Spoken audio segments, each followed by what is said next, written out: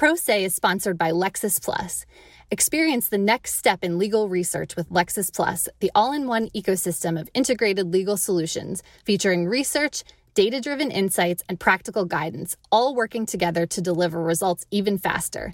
Visit LexisNexis.com/Lexis Plus for a free trial today. That's LexisNexis.com/LEXISPLUS.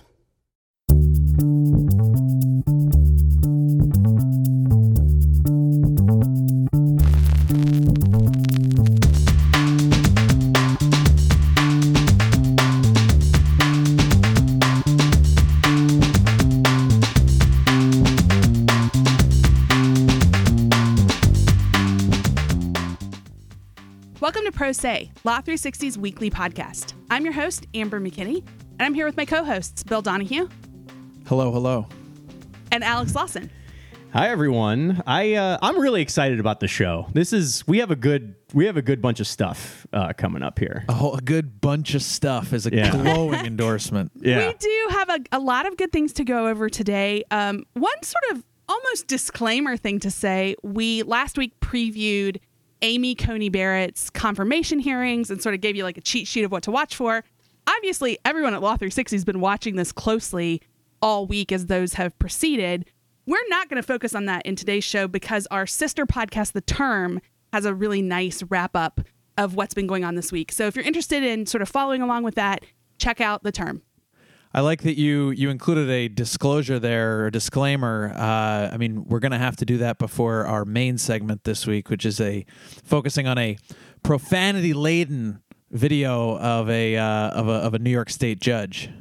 Yes. Yeah, we want to give people ample warning that we're going to have a few clips with some salty language later in the show, but we're going to get to some news before we head into that. Well, I didn't want to get the cart ahead of the horse here either, but I'm sure people are wondering about there was a new season of The Bachelorette, and if we're going to do our regular check-in on that. This is the first time in the history of the show that we've all decided to watch the season, so that is getting its own segment. So stick around to the end of the show for that. Very excited to talk about that with you guys. I feel like you guys wore me down after talking about it on the show so often that this time around I was like, you know what? I'm going to be on top of it. I'm watching this season premiere. So ready to talk about it at the end of the show. But there is quite a bit of news to get to, and we have a COVID item, as we often do. Bill, you want to take it away? Yeah, we're going to talk about the push for a vaccine. I mean, there's plenty to talk about on the COVID front every day. Obviously, the cases are rising. It's a fraught time, but let's be a little optimistic and talk about the vaccines that are in the works. A company called Moderna, which is one of the companies that's really pushing for one of these vaccines, they announced last week that they would not be enforcing any of the patents that are related to the vaccine while the pandemic continues. The move is obviously admirable, and one hopes that all of the drug makers that are working toward this will sort of work together and share information. But I think it's more interesting to dig into from the sort of legal PR strategy end of it. It's a company that, aside from the standard optics that would come along with a drug maker suing another drug maker over a COVID patent, Moderna in particular has had quite a bit of patent-related trouble over the last few months. Yeah, I think this is going to be interesting to talk about because there are like different considerations than a normal patent holder has in these circumstances. So I'm not a cool patent holder. I'm a fun patent holder. I screwed that up. I was like, you messed up the joke, but that's okay. We all got it. It's been a long week, guys. Yeah. I'm an even cooler patent holder. Yes. Well, let's break down this particular patent holder. Who's Moderna and what is this all about, really? Moderna is a relative newcomer of a biotech company. They don't have much in terms of what they've actually gotten approved that's out in the market, but they are one of the companies that's developing a vaccine. They have this gene-based vaccine that they hope will be one of the very first to come out to fight the COVID pandemic. Moderna is one of the 8 companies that was selected for the Trump administration's Operation Warp Speed, which you've probably heard about, a bunch of federal money being pumped toward these companies. Moderna has at least 7 U.S. patents related to the COVID vaccine. So people have wondered about this as these move forward. Are these companies all going to start suing each other? Is there going to be some concerted effort? Last week, Moderna came out and announced that it would not be enforcing its patents while the pandemic rages. It also said that it would be willing, after the pandemic has subsided, to license to its competitors some of this technology that it uses. The quote: "There are other COVID-19 vaccines in development that may use Moderna patented technologies. We feel a special obligation under the current circumstances to use our resources to bring this pandemic to an end as quickly as possible. Accordingly, while the pandemic continues, Moderna will not enforce our COVID-19 related patents against those making vaccines intended to combat the pandemic." I'm reminded of the words. It's obviously a very interesting development given all that's going on. I'm reminded of the words of the late New York Times media columnist David Carr, who said, "I don't do corporate portraiture." Which, so like I said, this is obviously something that's ostensibly well-intentioned, but as you intimated, there's a little bit more at play here, right? Yeah, I think there's reason to be skeptical anytime you see something like this. As you mentioned, I love a good David Carr reference. Yeah, may he rest in peace. But yeah, I think it's good to dig into any of these things. And when you dig into Moderna's, last 6 months on the patent front, there's some interesting stuff. Back in August, an activist group called Knowledge Ecology International asked the Department of Defense to investigate these accusations that Moderna didn't properly disclose federal funds that it had received when it filed its applications for patents at the U.S. Patent and Trademark Office. And this group, KEI, asked DOD to, if they look into it, and Moderna didn't properly disclose the amount of money that had come from the government when they were patenting this technology, they said that the government should seize Moderna's patents here. So a few days after that report came out, DOD and separately the Department of Health and Human Services both launched investigations into these claims. Yeah. Meanwhile, another nonprofit, a group called Public Citizen, they issued a report in June that then Axios wrote up that was that basically came to the conclusion that the National Institutes of Health their involvement in Moderna has been so extensive that the government itself, and perhaps not the company, would be the real owner of any patents related to a vaccine that come out of this. We now fast forward to the first week in October, and we have the company coming out and issuing a press release and saying, we're not going to enforce our patents. As I mentioned at the up top of the show, we often talk about the interesting role of an attorney when it comes to, yes, they have to counsel you on what you should do in terms of these complicated legal questions, but there should be some part of their brain that is working on a PR level and thinking about the things that you do in court, how they might affect the company's overall reputation. And, if you're in the middle of a pandemic and 200,000 people have died and we're all hoping that a vaccine can come out as soon as possible, the optics of suing someone over the vaccine, in general would have been pretty horrendous. So it's not a situation where Moderna was probably chomping at the bit to file a lawsuit like this. So, to get out in front of it and score a PR win from just saying, we're not going to do this. It's like they probably weren't going to do it anyway. But now you add to that what we've just been talking about, this idea that not only would they probably not want to do this to begin with, but the situation would be doubly complicated by all this talk of how much federal public money has gone into the technology that is patented here. Yeah.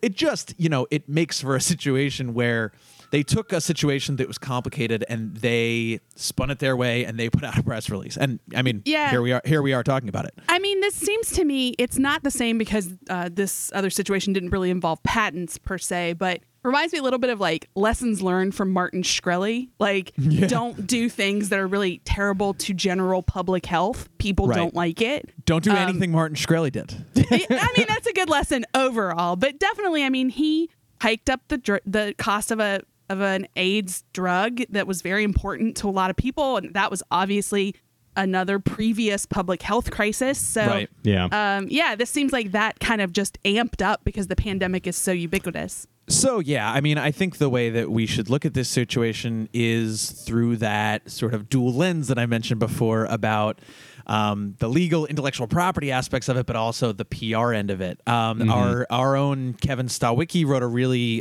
great story. It's up on the website at Law 360. Everyone should go check it out. But his take was basically like, this is being applauded. I mean, he had a quote from KEI, that activist group I was mentioning before, that was applauding this and saying, this should be the first step of many. All these companies should be cross-licensing and working together, and this should be the first of many when it comes to this stuff. But he also quoted a long-time patent attorney who had a bunch of interesting quotes, but it was basically just, this was a PR stunt. They took low-hanging fruit here that this was something that made sense, and they turned it into a story. Well, for our second news item today, I want to pivot us into the world of big law. I want to talk about a really interesting settlement that the law firm Sidley Austin reached with the Labor Department. The firms agreed to offer more internships and scholarships to underrepresented applicants, and that's the result of a probe about possible race and sex bias in its summer associate program. I bring this one up in part because, it's really no secret to anybody that the legal industry has, for a long time, had a really tough road in trying to diversify opportunities for women, people of color, all of the groups that are trying to really get a full representation in the legal industry.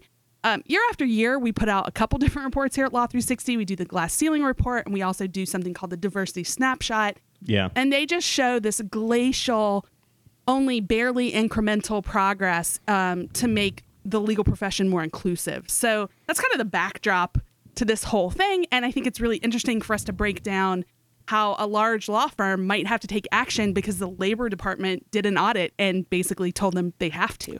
Well, I mean, that's what jumps out at you when you hear your introduction there, that this wasn't something they chose to do on their own, that there was the government was looking into them. Yeah, I mean, let me just sort of give a little more detail about how the government got involved here. So the Labor Department has what's essentially a government contractor watchdog arm. It's called the Office of Federal Contract Compliance Programs. It's a really long title. Rolls right off the tongue. Everybody just calls it OFCCP.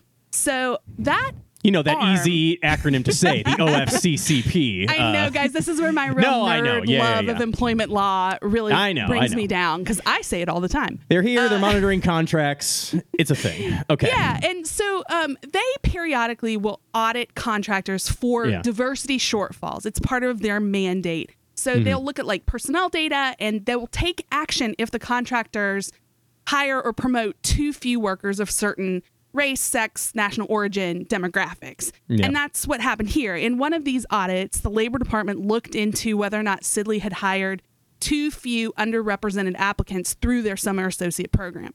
What they ultimately found is that they didn't directly find that Sidley had failed those measures. It was a little more nuanced. They found that Sidley actually didn't track it really much at all, that they didn't accurately track race, ethnicity, gender data for applicants to that program. And it prevented the agency from making a clear analysis about whether or not they were falling short. And that's part of the requirement to be a government contractor. And Sidley has government contract work. So the department cited those failures and some other record-keeping problems. And then, of course, Sidley denied that they actually had a problem here. But nonetheless, they agreed to a settlement anyway. Yeah, well, what are the terms of the settlement? I mean, we said about, how the yoke of the government can bring about different actions. What has actually been agreed to here? Yeah, it's fairly modest, I would describe this one, but it is concrete. So the firm agreed to offer 5 more diversity and inclusion scholarships to associates in New York and Los Angeles offices, and 8 paid internships to what they quote call diverse first-year law students. So those moves will cost the firm at least $150,000. So there's some real money attached to making these efforts.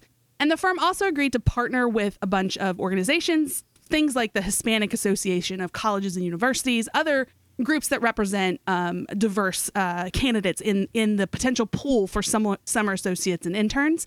And they agreed to expand their outreach to those kind of diverse law school students. So $150,000. That's like what a Sidley partner bills in like an afternoon. So that's like a huge penalty here.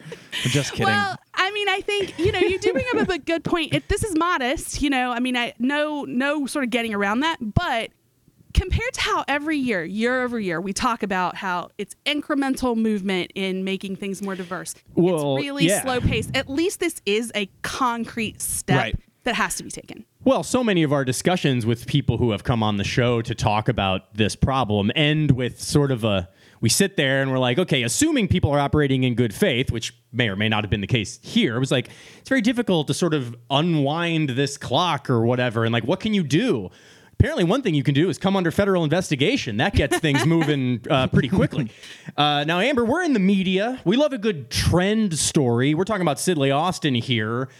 But is it a one-off? I mean, is it just like one firm maybe not keeping the records as closely as they should? Or is there something broader to say? Glad you asked, because it is definitely a trend. Also this month, the Labor Department announced another $150,000 settlement with Locke Lord. The allegations against them were slightly different. It was that allegedly female associates received lower bonus amounts than male counterparts at the firm in one of their Rhode Island offices over a sort of a limited period, a couple of years. So Locke Lord agreed to that settlement. And even with just two, we always say, two's not a trend, three's a trend. Well, I don't have a third one yet, but I do have this. At an event back in April, our own Vin Guerrieri reported that the director of the OFCCP said that law firms need to, quote, get their house in order when it comes to diversity and inclusion practices. And this seems like he's putting that into practice. I mean, at the time, he had cautioned that there may be some industry sectors that they're going to target more for these audits and these movements toward rectifying any problems they find. And he specifically cited the legal market as one of those. It is particularly around promotions, he said, since women and minorities, disabled individuals, they're vastly underrepresented at the top level, that equity partner level in law firms. So there was going to be a focus not just on what we've talked about, which is more like summer associates, but also at that top end too. The quote, law firm diversity dragnet. I'm into it. I'm way into it. So the quote from the OFCCP director at the time was, "You need to take a look at what's happening because you are the example to the world of compliance with the law. It's important that you never be in a position where it be viewed that you are being hypocritical or not following the legal advice that you give to others."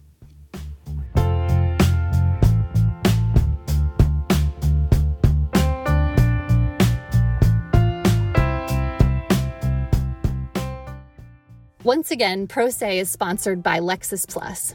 Experience the next step in legal research with Lexis Plus, the all-in-one ecosystem of integrated legal solutions featuring research, data-driven insights, and practical guidance, all working together to deliver results even faster. Visit LexisNexis.com/Lexis Plus for a free trial today. That's LexisNexis.com/LEXISPLUS.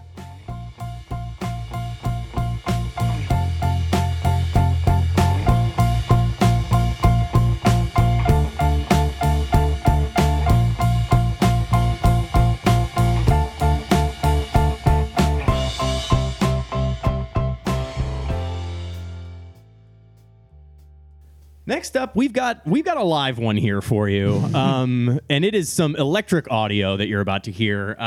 So it relates to the actual sort of incident that we are talking about happened over the summer in late June when New York State Supreme Court Justice Mark Grisanti escaped legal charges when he and his wife basically got into a huge brawl with their neighbors in North Buffalo, New York, over a parking space dispute. So like I say, there was this physical altercation between the neighbors involving the judge and his wife. No one was arrested. No charges were filed.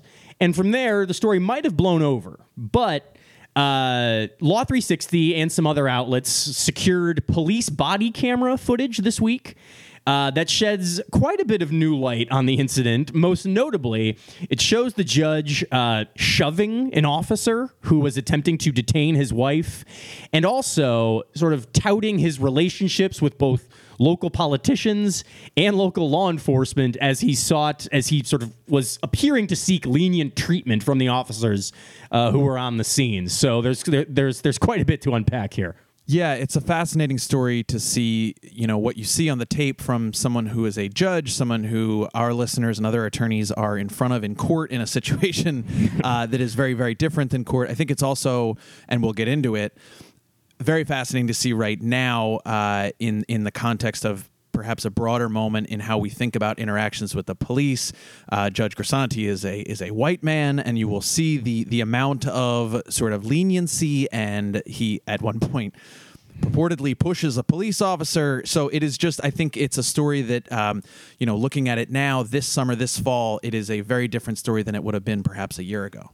Definitely. And it was the incident happened on June 22nd, which is just a couple of weeks after the death of George Floyd and the sort of first wave of, anti-police brutality protests are in full swing.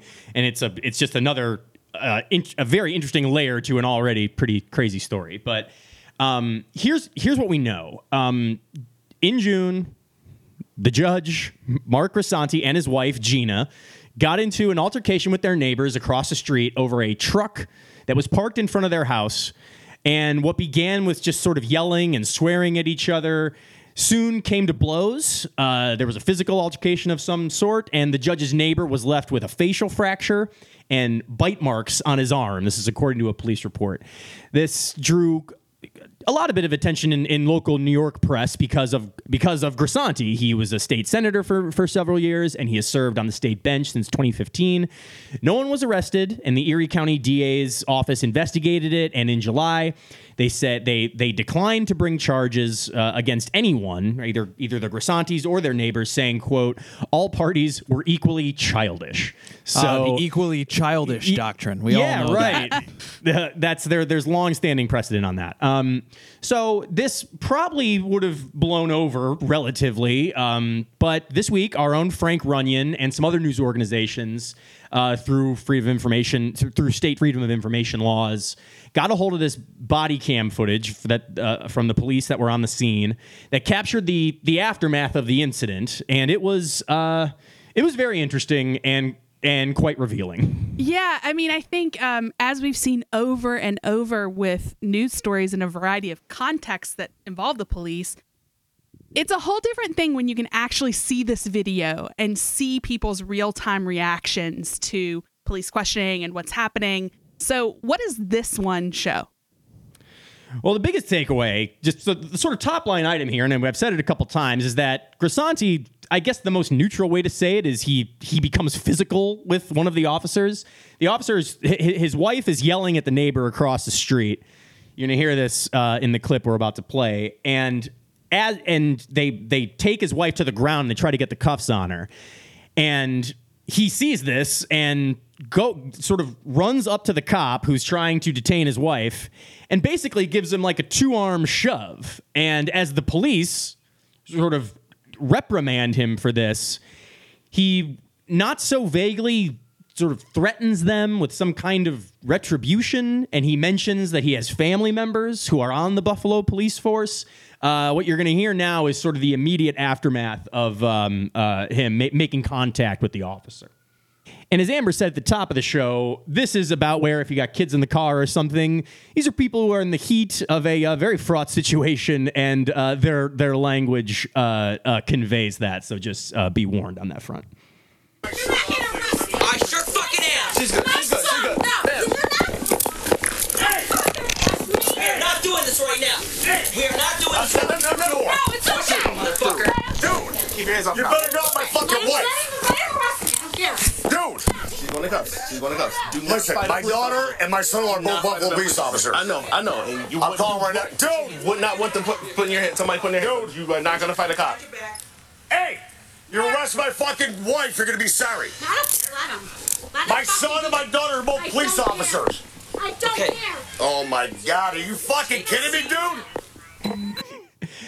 So that is the judge. The last voice you hear. There's a lot of crosstalk there in the beginning between the wife and the cops, but the last voice you hear there is the judge himself. The thing you take away from it is a sense of disbelief that this could happen to him. Yeah, I think that's a fair read. And I mean, again, when he goes over there and like literally shoves the cop who's trying to detain his wife, And all they do is kind of just go over to him and say, hey, don't do this, which is kind of amazing to see in practice. And as you heard, he mentions a couple times that his son and daughter, his daughter and son-in-law are on the force.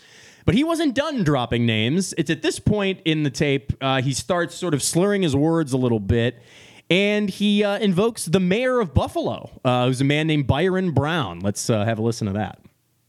And listen, I'm good friends with Byron Brown. He's like, yo, what's up, Mark? Just friggin' ignore him.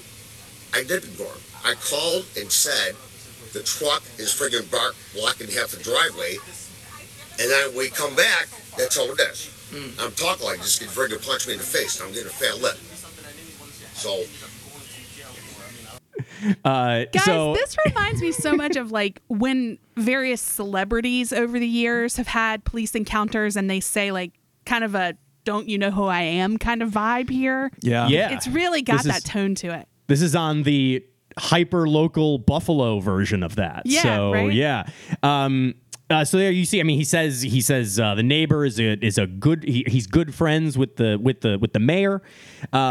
Is at this point too want to be clear on a couple of the sort of key allegations here. He explains that he's slurring his words because he has a fat lip from his punch.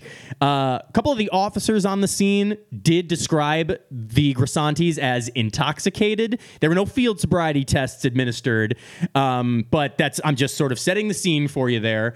Also later on the tape, he says that the deputy police commissioner, who is a man named Joseph Gramaglia, he says that Gramaglia is his cousin.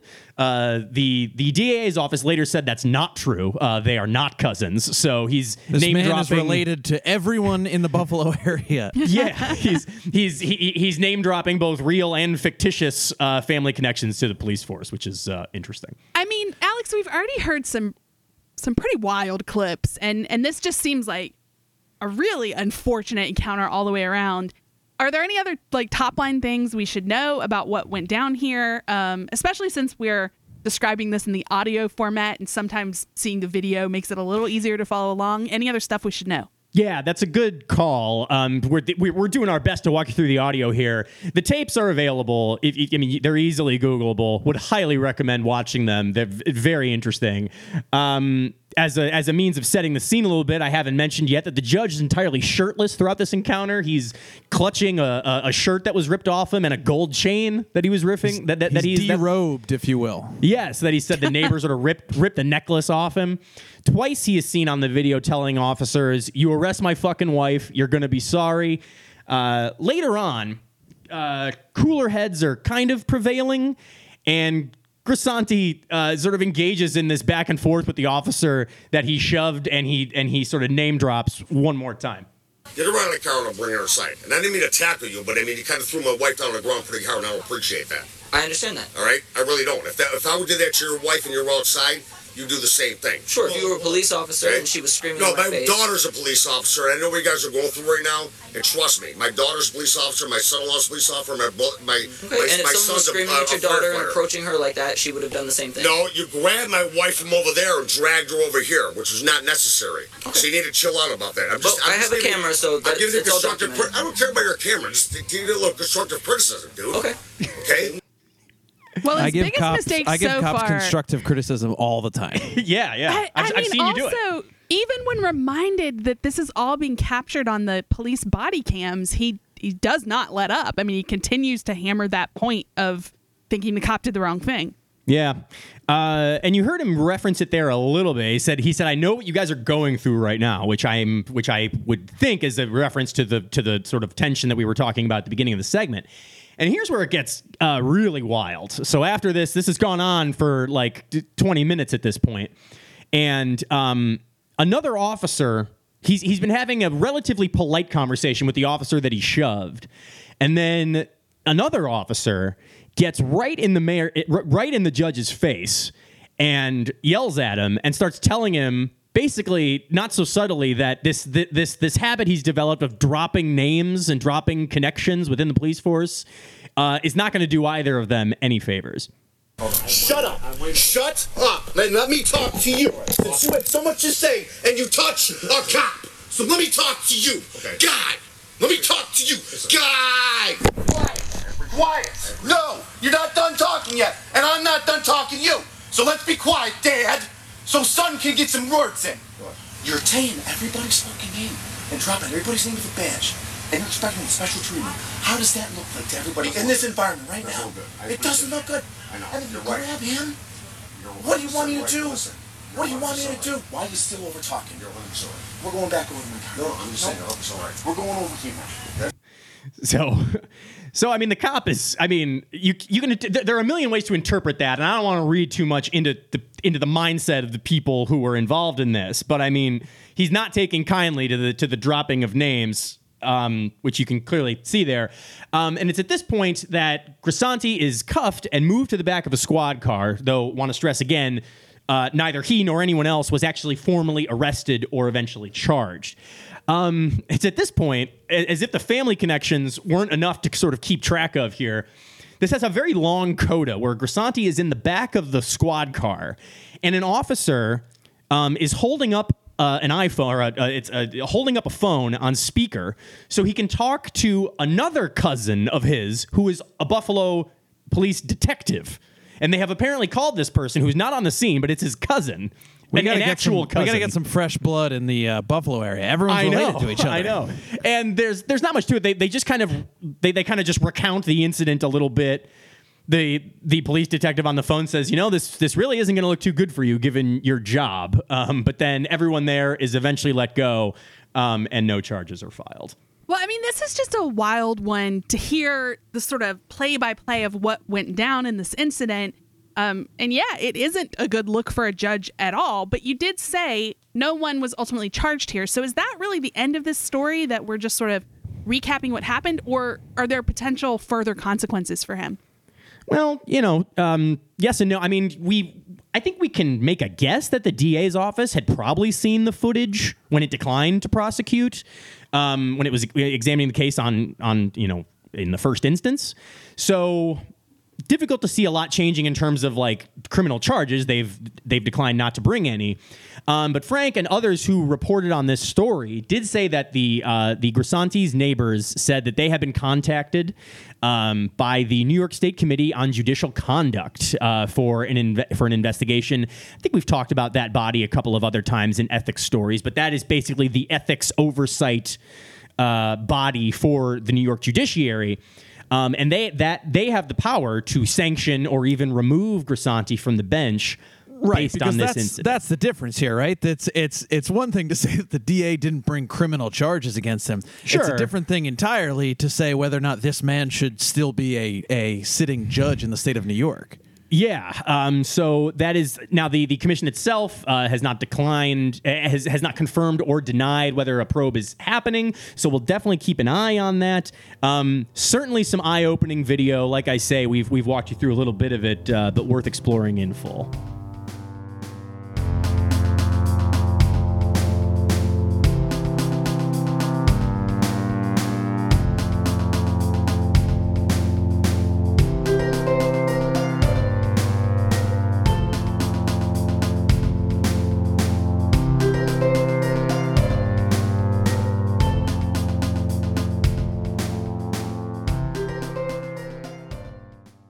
We like to end our show with something offbeat, and I am ready to talk about the Bachelorette premiere. And we are ready. We are excited to have you for once. I mean, you've always been third wheel here. Yeah, I'm so tired of these conversations where I'm like, yeah, I didn't watch it. What's up, guys? Fill me in. Like, I'm ready. I watched this premiere, found out that there's not one, but two attorneys who are contestants this season. Yes. Super ready to break them down. Yeah, so the season started last night, Tuesday, excuse me. It was thrilling to learn about the COVID-19 pandemic through from the folks at ABC's The Bachelorette yes. to learn of the travails that they went through, being worried about whether the season would happen. What a struggle for them. My favorite part of that whole setup about how they had to quarantine and do all the tests and all of that is at some point Chris Harrison said something along the lines of, "We've tried to make the environment safe and full of love." Yes. It was great. Chris is out there looking out for these people. So The Bachelorette is a woman named Claire Crawley. I've kind of lost the thread on what her job is because she is basically a professional Bachelor contestant at this point. But she's the Bachelorette now. And there are, as you say, there are a couple of legal professionals work in the contestant pool right now. First one we want to talk about is a guy named Riley Christian. And I went on a deep dive, not so deep. It took 2 seconds to Google. I found his, he is an attorney, according to this page, at a firm named Aronson, Rappaport, Feinstein, and Deutsch. I wonder if he's disclosed to them that he's a self-proclaimed workaholic. I don't know. They have offices in New York and Garden City, New Jersey.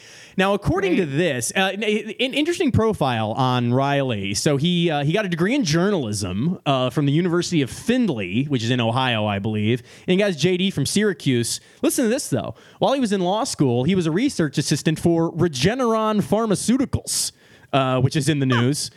I've never heard of it, you know? Yeah. His firm page says he just does general litigation and some medical malpractice. However, if you go to his Instagram, he appears to be pivoting to being a sports agent. He started his own sports agency, which is a little more sort of flashy, I suppose, and you often have to be a lawyer to do that. So that's Riley Christian. I really appreciate you giving the official bio and update about him, but for anybody else that watched the show, what you're going to remember about Riley from Queens is that he gets out of the limo to meet the Bachelorette. Oh, yeah. Walks up to her and says something along the lines of, my job is a lawyer and I try to get juries to reach the verdict that I think they should reach. Yeah. And what I'd push for here is guilty as charged for you looking beautiful in that dress. I'm just really glad that didn't end with something about a hung jury. Yeah. Oh. Look at this guy. Unbelievable. So, yeah, I don't know. He didn't get much screen time other than that. I don't know how he did get a rose. He's still on, but I don't know how long he is for the season. But the other lawyer, got a lot more screen time. And Amber, I'll give you the floor here because this has some personal resonation for you. It does. And look, I'm not going to be nearly as thorough as you were, Alex. I'm not going to tell you what much of his background at all. I'm just going to say this. I've avoided watching The Bachelor and Bachelorette. You know, I dip in here and there, but don't watch it like you guys. I feel like this was fated for me. Turn it on, and Tyler C. appears on my television. Tyler is 27 and a lawyer from Morgantown, West Virginia. Morgantown rep, stand up, Morgantown. I was born in Morgantown. I lived there when I was a little girl. Went back to Morgantown for my years at West Virginia University as an undergrad.